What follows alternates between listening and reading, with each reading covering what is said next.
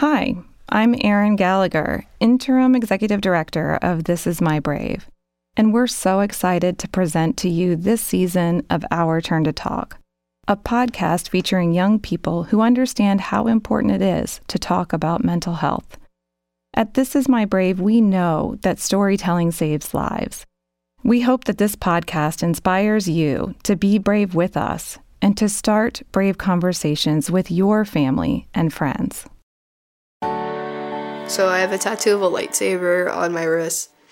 That tattoo is for my brother Elijah. He was obsessed with Star Wars and Marvel movies, but Star Wars was definitely a exception for him because he wanted to be the next Steven Spielberg, and directing was something that he always dreamed of doing.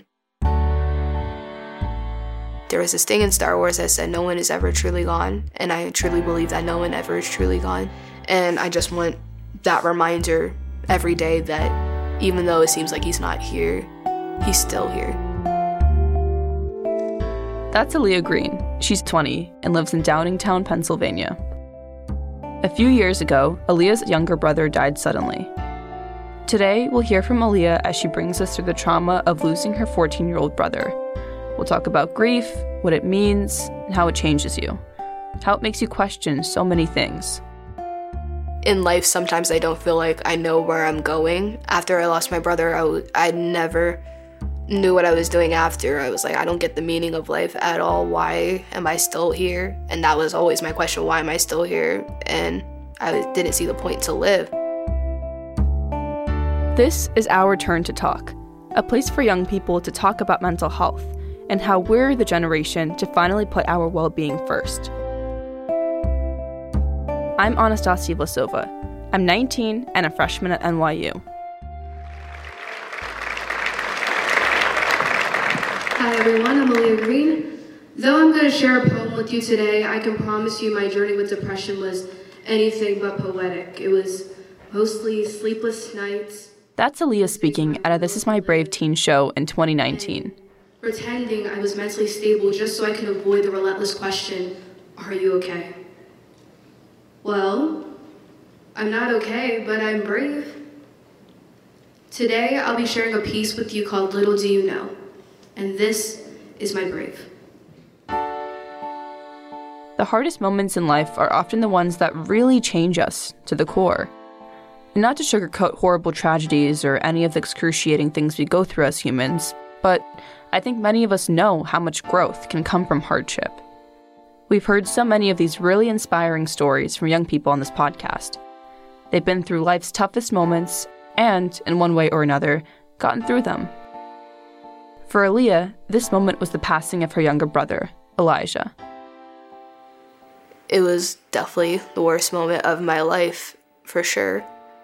One day, my mom texts me while I'm at school and I'm about to leave school. She's like, I'm taking Elijah to the hospital. I was like, oh, well, maybe she's taking him to urgent care or something. Something small happened, because she does that too, even like when we're regularly sick sometimes. So I didn't think nothing of it. But when I came home, all I saw was ambulance, like materials all over the ground, and I was like freaking out, having anxiety. So I was like, I don't know what happened. That's just weird. And I got a call from my mom saying to go visit him, and I think she said visit, but she didn't really want to tell me. She sounded dull when she said it, but she was at the hospital already, and I knew something was wrong. I didn't think he passed. I was like, maybe he had a disease or something that he was like diagnosed with, and that was my first thought because everyone was so quiet and looking at each other like something bad was happening. And I was like, something's really, really up because everyone's hugging and everyone looks like lost for words. So my mom and this doctor like take me into the room and told me something happened. We couldn't resuscitate him and he's gone.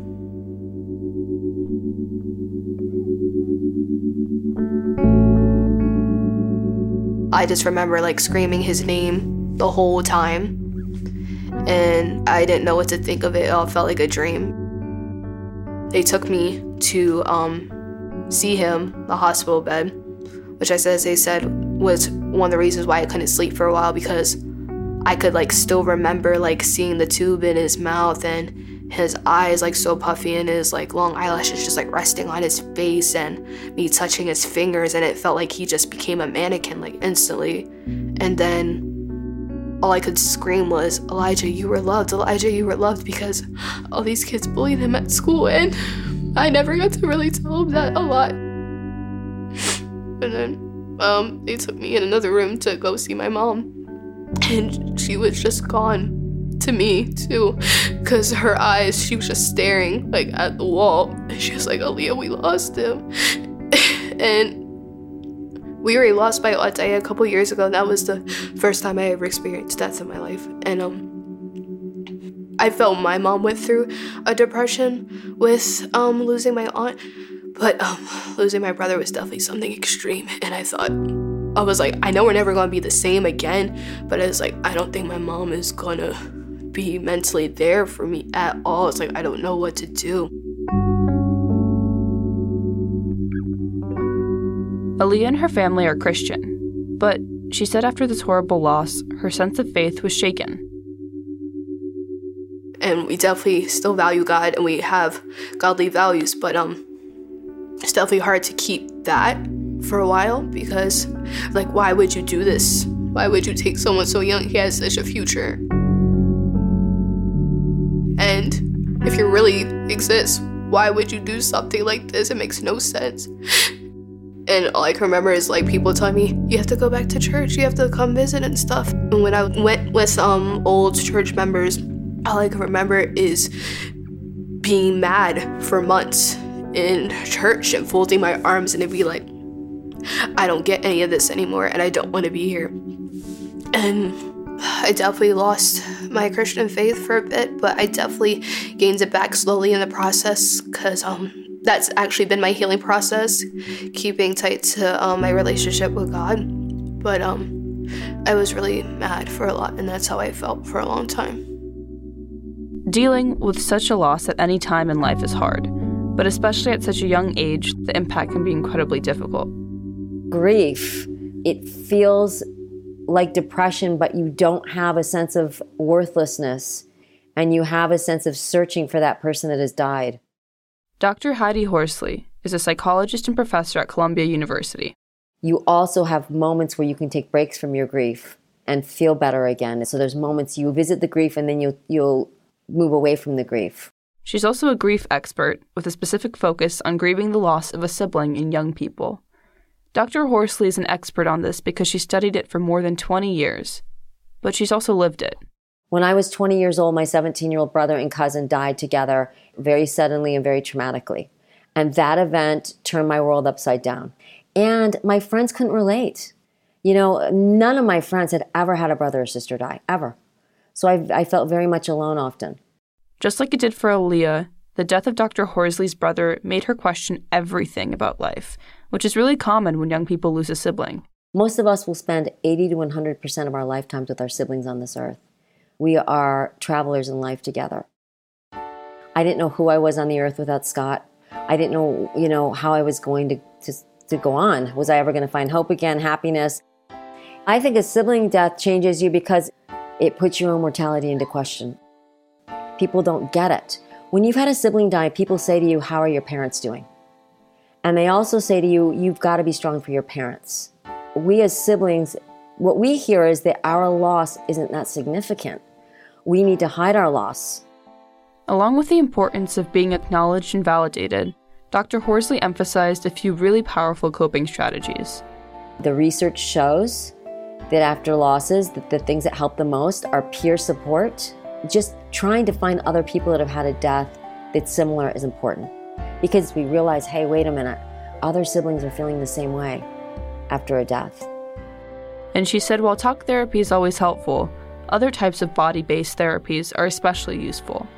Because we now know that trauma can actually be stored in our bodies, our muscles and tissues, and can lead to physical pain. We need to find places where we can move our bodies and get this grief out. And, you can do a lot of different things. Yoga, walking, running, going to the gym, massage, acupuncture. so that you can move the grief through your body, because it can get stuck. You don't get over your brother or sister. You learn to live without them. And, while we can't have them here, we still can continue those relationships in new and different ways. And it is called continuing bonds. Continuing bonds might include things like talking to the deceased sibling out loud or through writing, maintaining rituals or activities that they did together before they died, keeping photos around, or taking a trip they always wanted to take. Dr. Horsley also said that in terms of healing, it's also extremely important to find a sense of life purpose after the loss. There was a quote from Nietzsche that said, "He who has a why to live can bear with almost any how." If you have a reason to be here, that every day is not as hard, and there is hope again, even though sometimes it doesn't feel like it. Before she found some coping strategies to deal with her brother's death, Aliyah spent a while in darkness. I really didn't know anything about mental illness. Like I said, I was very uneducated because it was always stereotyped in like TV shows and stuff. It's like, oh, it's just emo goth kids. They always say they're depressed and stuff. And I knew that depression was a thing because I had a friend in middle school that was self-harming, and I didn't understand why she did that and stuff. And I would try to help her, but I couldn't understand it. But when I lost my brother, I was like, wow, this is how it feels. It feels like having a dark cloud over you 24/7. It was tough because I felt like I was trapped in my own mind. It's like no matter what I do, go to sleep or stay up, nothing's ever going to work for me. And I don't know how to control this. It's just that everyone treats mental illness like a person that needs to be in a sane asylum or, like I said, like just wears dark clothing like goth kids. But it's definitely more than that. And I feel like growing up, you definitely don't learn that in school. I know my health class has definitely tried last year to do that. But if I see a celebrity that I love actually say that, I would never think that of them just because who they are. But yet again, I was like, here I am in my daily life. No one knows who I am when I'm alone at home and I'm upset or depressed, and no one would assume that about me. I think one interview that shocked me was when I watched Dwayne "The Rock" Johnson say, yes, I went through a massive depression when I was that age. And I would never know that because he's like The Rock. He's always smiling. He's like the most genuine celebrity like I've ever seen. And to see this big, tough man with a huge heart to say, yes, it's real, even people like me go through it, can inspire other kids just like me to say, then yes, I have it too. If they're brave enough to do that to everybody in the world, their fan base, their million followers, why can't I do that to my family or my friends or my small community? Eventually, Aliyah did find beautiful ways to cope with her mental health and find peace again by sharing with her community. We'll get into it after a quick break. Hi, Erin Gallagher from This Is My Brave again. Whenever I meet young people who are sharing their stories, I feel even more empowered to do the work that I do. If this inspires you too, I want to tell you how you can get involved with us at This Is My Brave. Are you a college student? Our Brave Ambassador program is a student-led movement to create a safe space for yourself and your peers to talk about mental health and to break down barriers on your campus. And teens, if you feel like this is your turn to talk, check out our website for opportunities to share your story, including how to participate in our next National Teen Show. Go to thisismybrave.org for more information.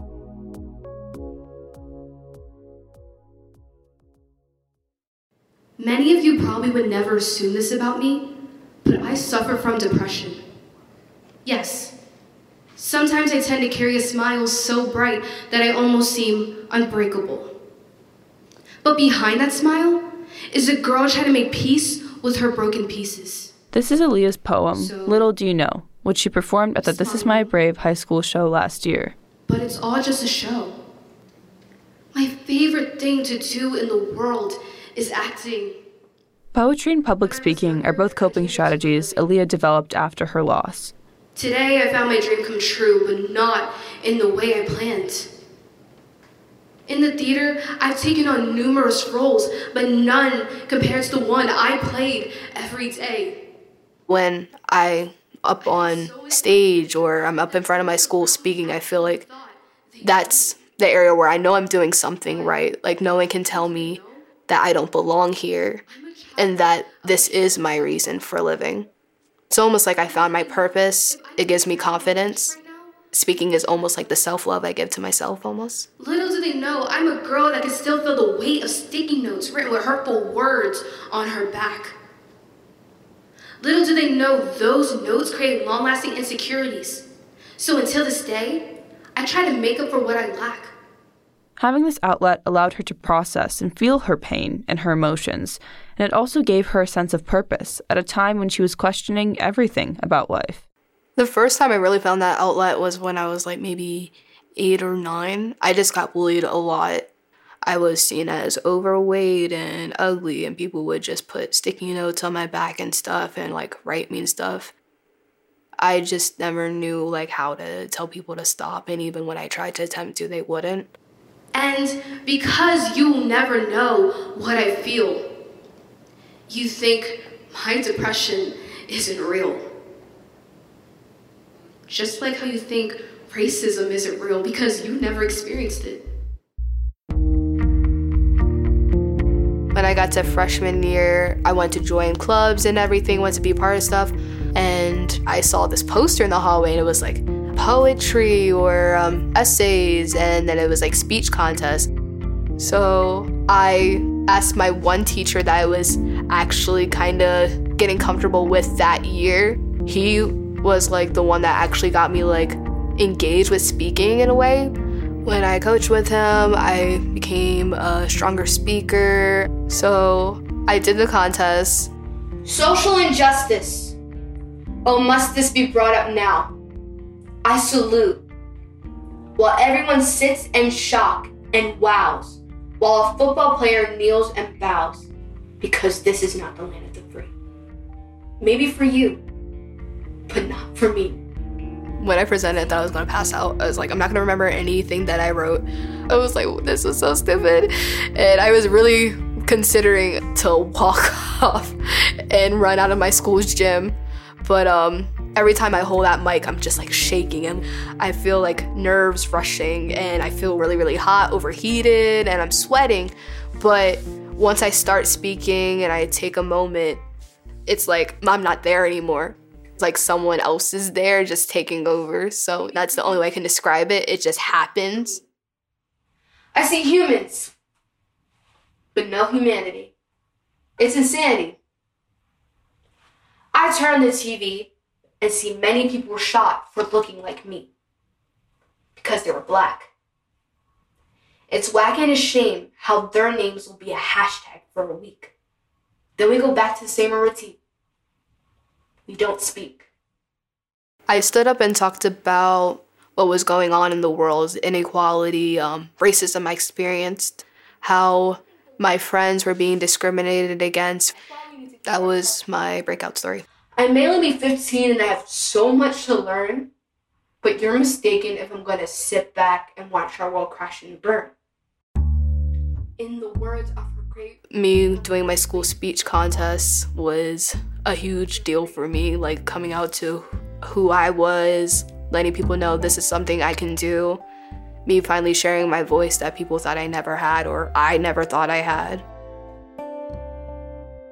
So after going through the horrible loss of your brother, your mental health journey, and your transformation through public speaking, what advice would you give to other young people going through loss?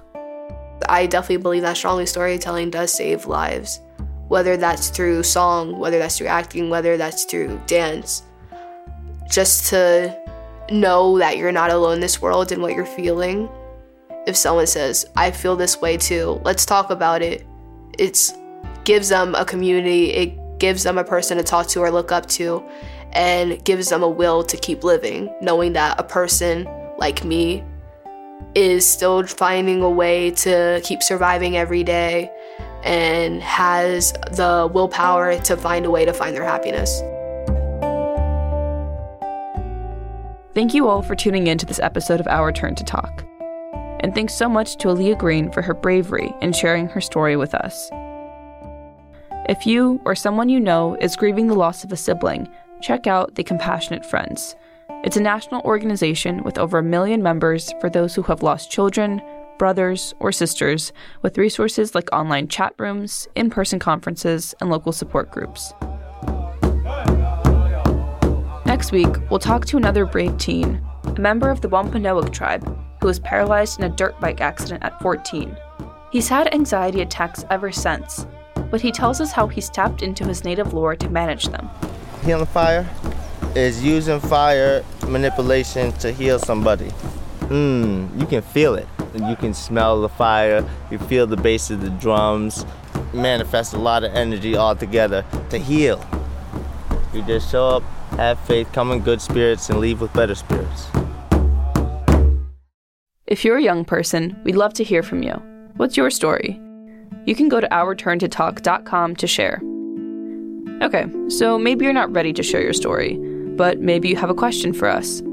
We will be answering your questions in an upcoming Our Turn to Talk episode.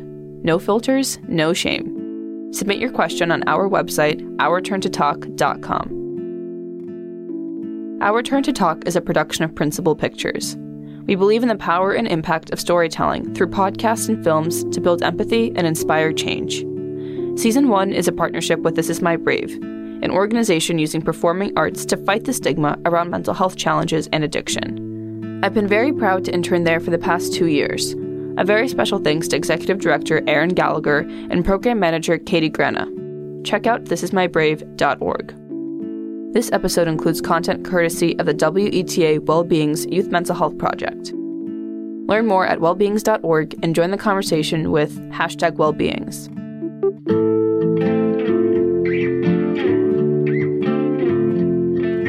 This episode of Our Turn to Talk was produced and edited by Patrice Howard, Megan Botel, and Mitch Hanley. Beth Murphy and Jennifer Marshall are our executive producers. Additional support in the field and in the studio from Hannah McEachran, Ed Kashi, and Ben Kolak. Support for Our Turn to Talk is provided by the Hollister Confidence Fund, the Hershey Company, Rosemary Van Otterloo, and the Russa Fund of the Community Foundation of Greater Washington. I'm Anastasia Lasova, and I'm so excited to be on this journey with you. And don't forget to subscribe wherever you listen to podcasts. Hello, everyone. Erin Gallagher again. Thank you so much for tuning in to this episode of Our Turn to Talk. Are you inspired by what you heard today? Are you ready to share your own story about your mental health journey? If yes, here's how you can do it. Go to thisismybrave.org and select Share Your Story. We can't wait to hear your brave.